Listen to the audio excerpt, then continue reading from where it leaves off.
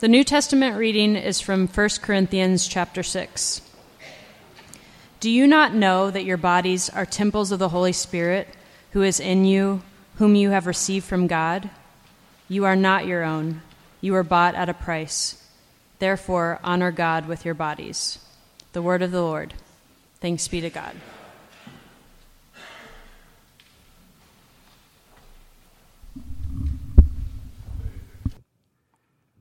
I almost missed the sermon. I had to run in here.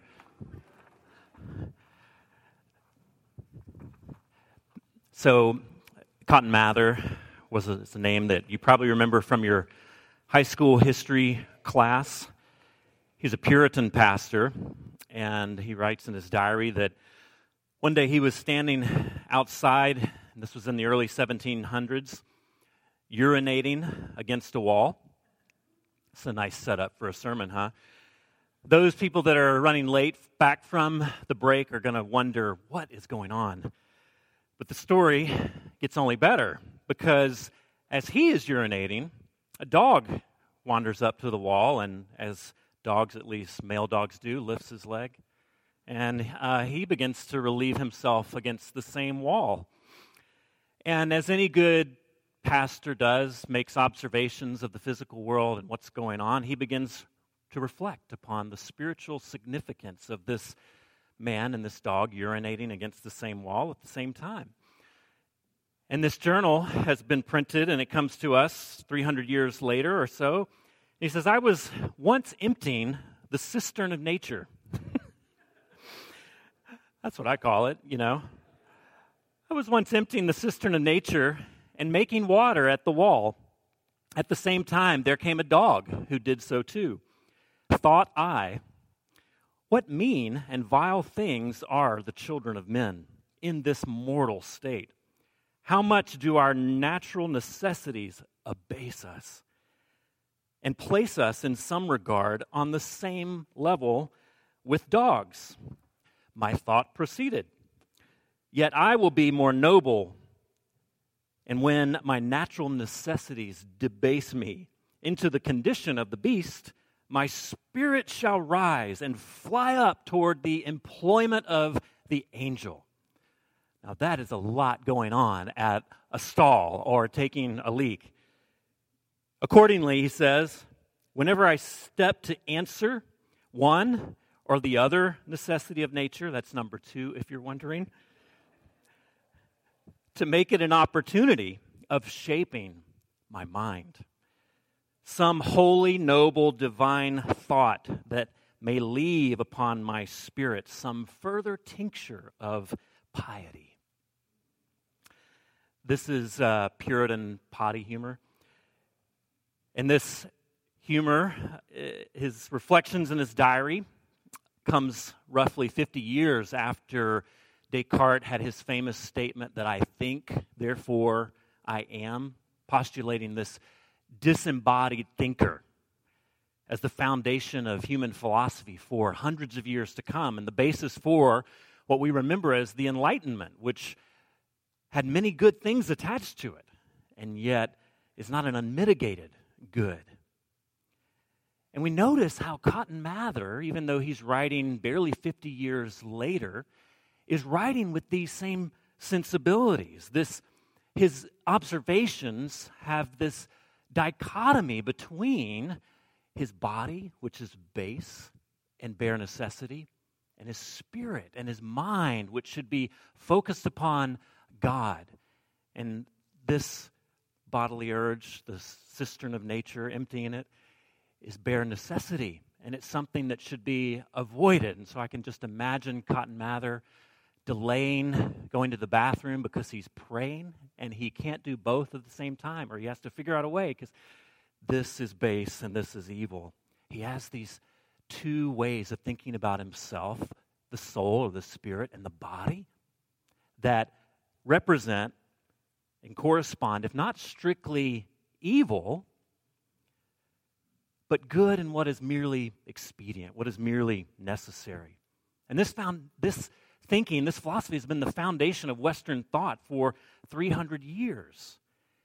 And this Enlightenment model of anthropology that is how we understand ourselves is sort of this brain on sticks. That our brain, our spirit, our mind, that is what matters about us. And we can kind of dispense of caring about our body. And it's knowledge. If you're a student right now in high school, college, it doesn't matter. If you're a student, you are learning knowledge in many ways that is divorced from ethical considerations.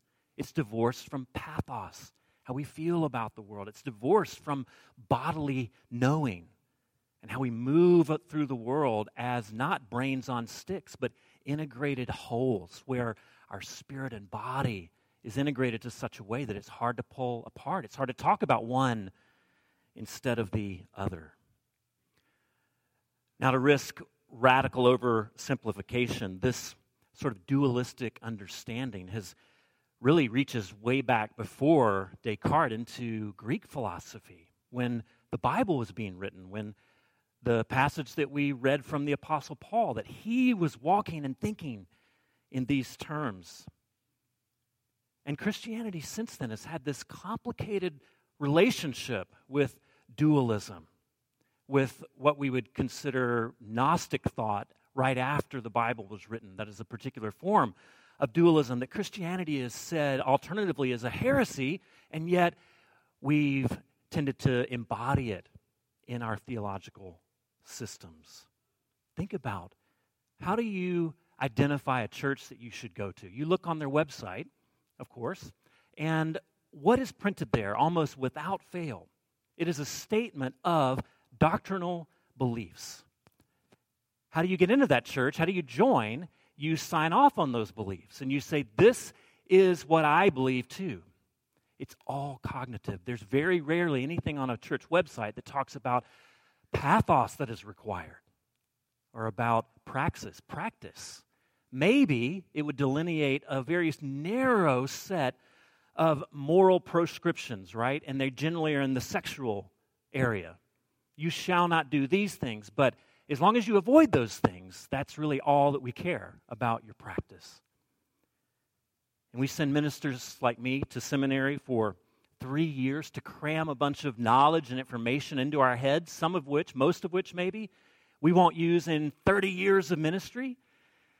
And in all of those 3 years, I took one class that was called Practical Theology. What does that presume about the rest of the classes I took? That they are not practical, and I'll grant you that many of them weren't.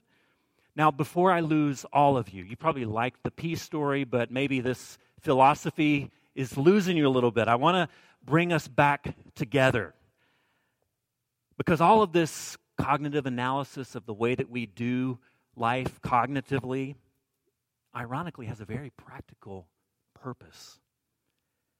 Because this division of body and soul, it directs the way that we move through the world. It directs the way that we think about ourselves and others, the way that we make decisions, the way that we relate to God. And for our purpose in this sermon series, the way that we think about wellness, about being whole. And this week we're looking at the overview of this embodiment problem, both in philosophy as well as in the church and theology, that we operate, as Sting says in your bulletin, as spirits in the material world. And that creates problems for us. And to be well, to be whole, we have to bridge that chasm and bring them back together and ask God to knit us back together into the persons that He makes us to be. And then next week we're going to talk about body and beauty, body image, body shaming, and vanity. Now, if you were to get sleepy in this sermon, it happens. I know it's hard to believe, but some people do. I see it. I see the holy head bob out there. If you get sleepy, you're likely not to put your feet up on the pew in front of you. You're likely not to just kind of lay over, maybe your kids do, but lay down and start snoring. Because why? Because we've agreed as a culture, as a society, that there are certain ways of being bodily in this place that are appropriate and not. We know that The holy head bob is maybe okay. Maybe we can hide behind the pole or the pastor won't notice. But laying down, kicking our feet up, it's a little bit odd. We know that in our bodies. Joel, my good friend here, predates me at this church. He was here before I was. And he is sitting. What is the right? Sat. There you go. Thank you, Meg. Meg's another one that always sits in the same place. That was the point of me bringing this up, is that Joel has sat in this same place for 15 years. And he's very proud of this location. It's not to crowd anyone out or claim it as his, although I'm kind of a bad person. I've really wanted to kind of sit in that place one day just to see what he does. But I'm always up here. But there's a certain way of being bodily in this place, that this particular location for Joel represents this worshipful posture. And he knows how to do worship as his body is seated in a certain place, looking from a certain perspective. And to put him in another place, it doesn't make worship invalid, but it changes the way that he thinks about worship and he interacts with God. You see, our bodies direct our thinking sometimes. You've probably heard that communication is 90% verbal, and it's not true, but it is over 50%, sometimes 60% of the way that we communicate is with our bodies and with tone and our posture. And even if we believe that with our brains, that we are mostly cognitive beings that happen to inhabit a body, we don't communicate in this way. We don't listen in this way. We don't interact in this way. Paul says in this passage that was read that our bodies, this body, is a temple of God's Spirit, that His Spirit inhabits physical place, and He makes that physical place holy. Now, theologians who tend to kind of divide and conquer the Bible and separate it into different categories, and there's room for that and there's space for that, but theologians over the years have looked at the Bible and they've noticed words like body and words like soul. And they seem to refer to different parts of our existence. And others have added a third. And so it's very critical when you're in seminary and going up for ordination to know whether you're a dichotomist, that is 2, or a trichotomist, that is 3, body, soul, and spirit. And it's very important because there's no third option. You have a soul, you have a body, and maybe a spirit, but then what is the you that's observing those things? Where are you in that mix? Now, thankfully, some have said, now wait a minute. The Bible here isn't speaking about parts of us, it's talking in an aspectual way. It's talking about aspects of our human nature. That we are all of these things, but it's not pulling them apart. That we are spiritual beings, we're physical beings, we're relational beings, we're emotional beings, we're eternal beings, we're sexual beings. And we relate to God in all of these aspects, not just one. You see, your body, if this will help bring it home, your body is not simply the car that drives your soul around. And so your body is not the beat-up Ford Torino from Big Lebowski that all it's good for is carrying the dude and his Creedence tapes around. That's not all that your body is. It's not just utilitarian to get you from point A to B. And then going to heaven is to leave behind this container that you've inhabited. But it's not merely utilitarian. It's not nothing. But neither, you see, is it everything. Our bodies also don't fully define us to where our bodies are beautiful and fast and lean, but you're not really sure, are they going anywhere? Where are we going to drive them? Is there anywhere meaningful to go with our bodies? And so they sit in a garage where we observe. And this is the 1961 Ferrari 250 GT, California. Anyone know where I'm going with this? Anyone recognize this? Less than 100 of them were made. It's great to look at. It's great to admire, take lots of pictures of it to put on Instagram. But it doesn't have anywhere to go because there's no spiritual aspect. There's no meaning. And so it sits in a cold garage until Ferris Bueller steals it. And then it's driven out the back of the house and crashed. And it's his fault, the dad's fault, that he didn't lock the garage. Your body is you. It doesn't define your whole experience. It's not nothing, nor is it everything. But it's not an appendage. It's not a container. It's not simply the car that drives you around to get to where your spirit needs to be. You were created as a physical being, as an integrated whole. And as we read last week, when God makes you, he says, it is good. This person, all of them is good. This body isn't just given to you to cart you around until it's time for God to take your soul away. All of you is good.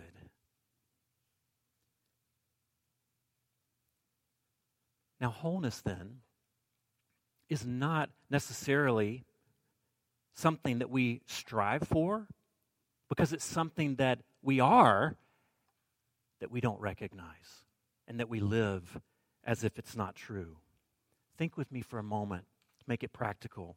When we feel badly about our bodies, doesn't that tend to kind of filter into other parts of our lives? We grow insecure, we grow meek, we grow fearful. Our body informs our emotions. And conversely, when we feel strong, we feel fit, we feel like we can conquer the world, and we go to work and we get stuff done.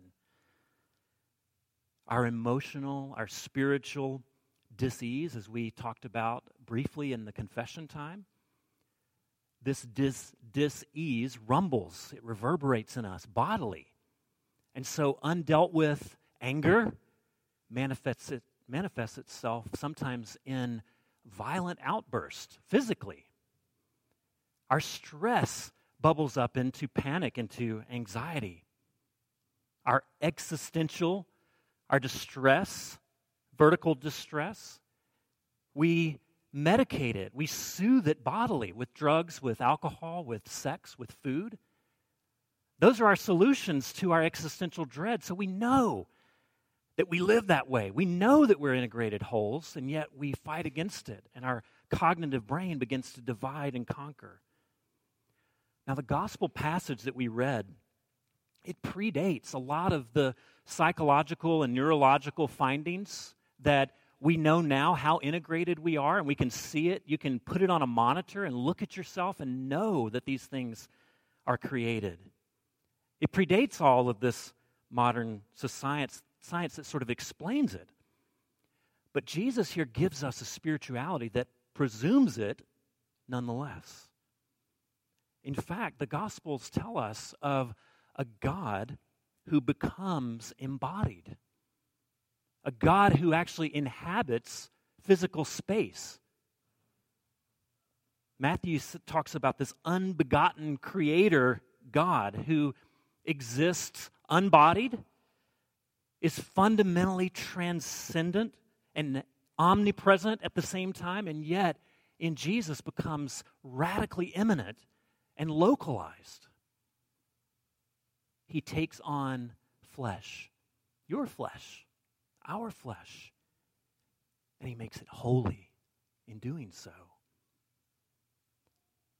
The incarnation, that is the transcendent God inhabiting physical, immanent space, the incarnation means that matter matters to God, and it should matter to us.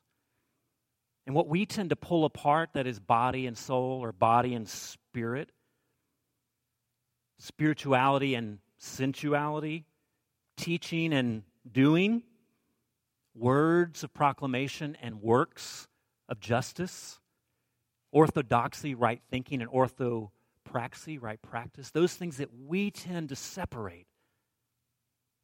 Jesus is constantly binding and constantly holding together and constantly practicing as if they exist in such a way that you can't do that.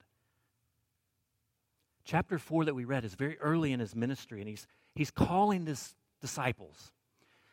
They're fishermen.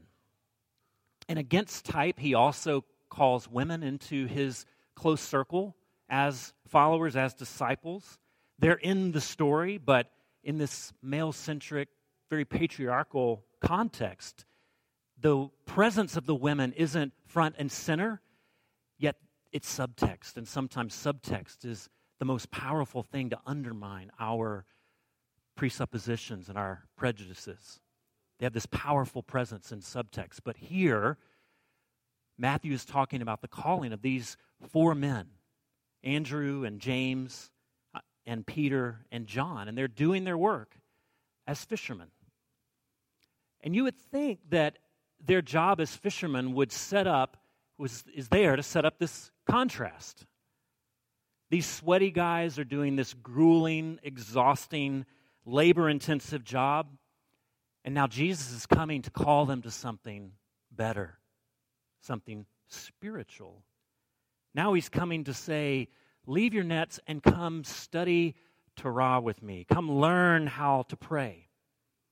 But he doesn't do that. At least that's not the record that we have. In fact, the Lord's Prayer that we prayed earlier today, that comes because someone asks Jesus to pray.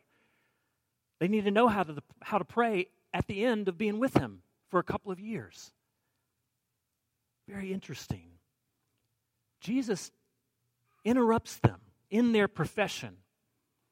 And while likely they went back at some point to some kind of vocation, he takes them out of their profession momentarily, but they don't move, you see, from physically arduous, fatiguing work. That's not the contrast, then into this realm of better work, of contemplation, of isolation, of being alone, thinking with the mind and the soul. What does he say instead? He says, follow me. Follow. Not just align your mental concepts with those things that I'm teaching you, but follow me.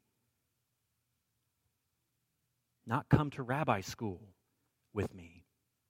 He invites them, you see, into this community of work that, while spiritual in nature and has a spiritual component, is arduous itself.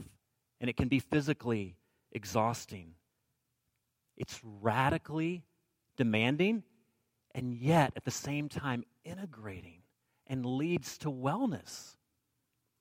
You see, sometimes when we're tired, it's not because we've been going. It's not because we're physically tired because we haven't taken a step or a stop. Sometimes we're tired because we're running around doing non-integrated things. We're living without wholeness, and so we have to stop and take a breath.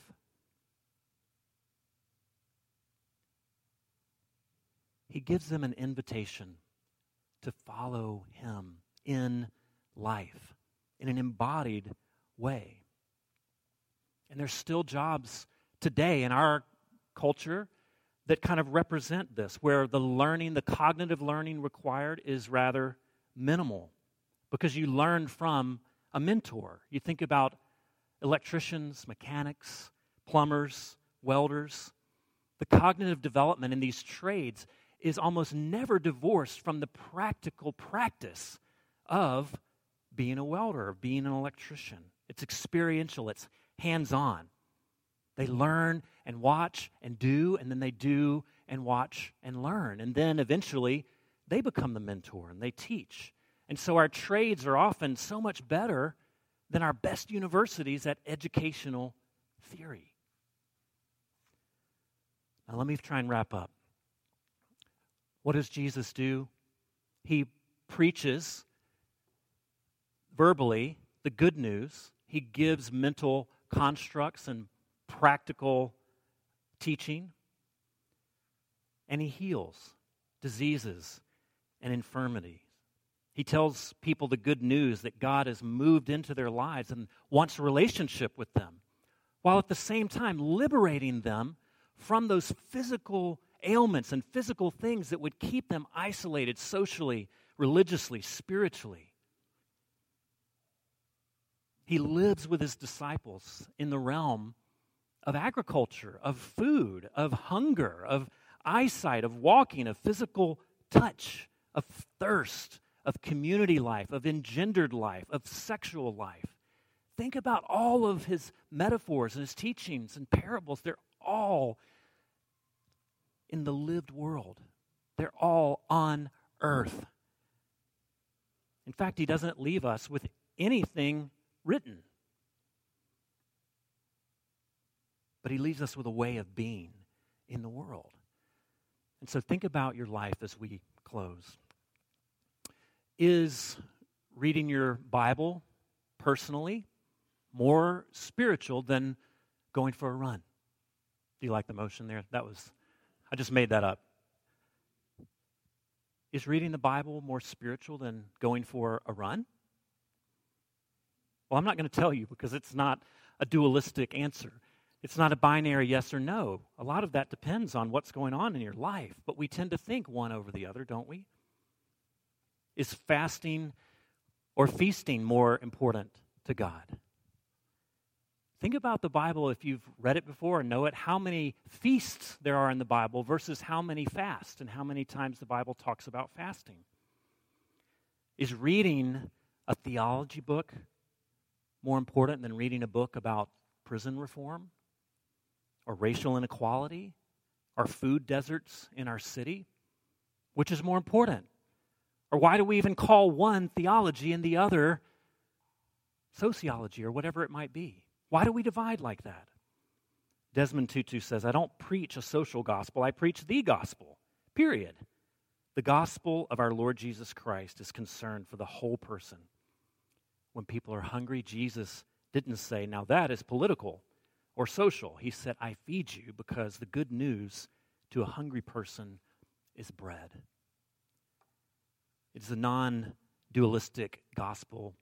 It's not good news for brains on sticks, but it's good news for our brains and our minds and our spirit and our bodies, especially those that are enslaved, especially those that are exploited, those that have a certain way of being in the world sexually that doesn't fit the norm, those whose color of their bodies sort of invites provocation and invites violence more than other bodies do. If Jesus' good news is not good news for those types of situations, then how is it good? We come to church, you see, not to escape from the world, not to fill our brains, not to think about just cognitive things, but to live into the next. And that's why every week we have a commission. Sunday, friends, is not more important than Monday. They are necessary for one another. And your devotional life is not separate from or better than your so-called spiritual life. Your devotional life and spiritual life not better than your work life or your exercise routine or your recreational life. It's interconnected. Wholeness is something that is, and it's something that we pursue as we pursue wellness. And wellness comes when we recognize life as it is and recognize us as we are, as integrated whole, that Jesus sees all of you and he loves you. And he's not concerned just for your spirit, but he wants to heal you personally in every way that makes sense for you. You see, he comes not to save souls, but he comes to save people. He comes in a body laying down his life for the life of the world.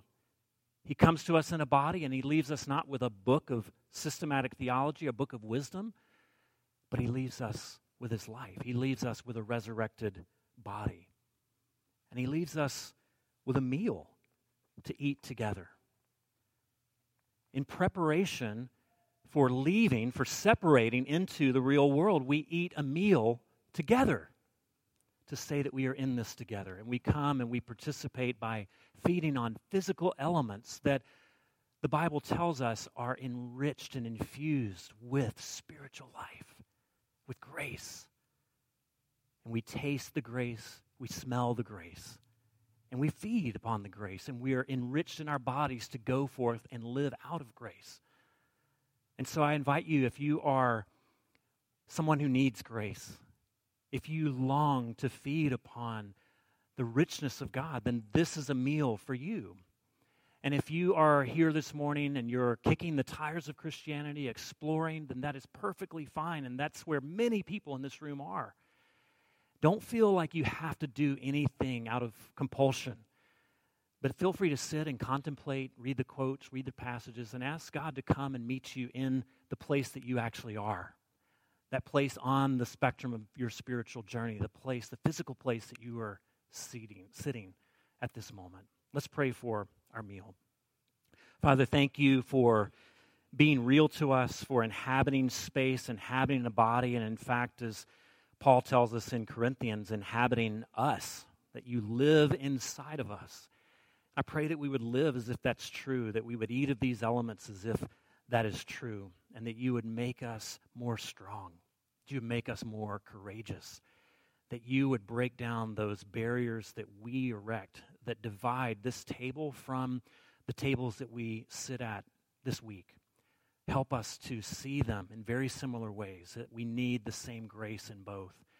And let us bring grace to one another and bring grace to a hurting world. In Jesus' name, amen.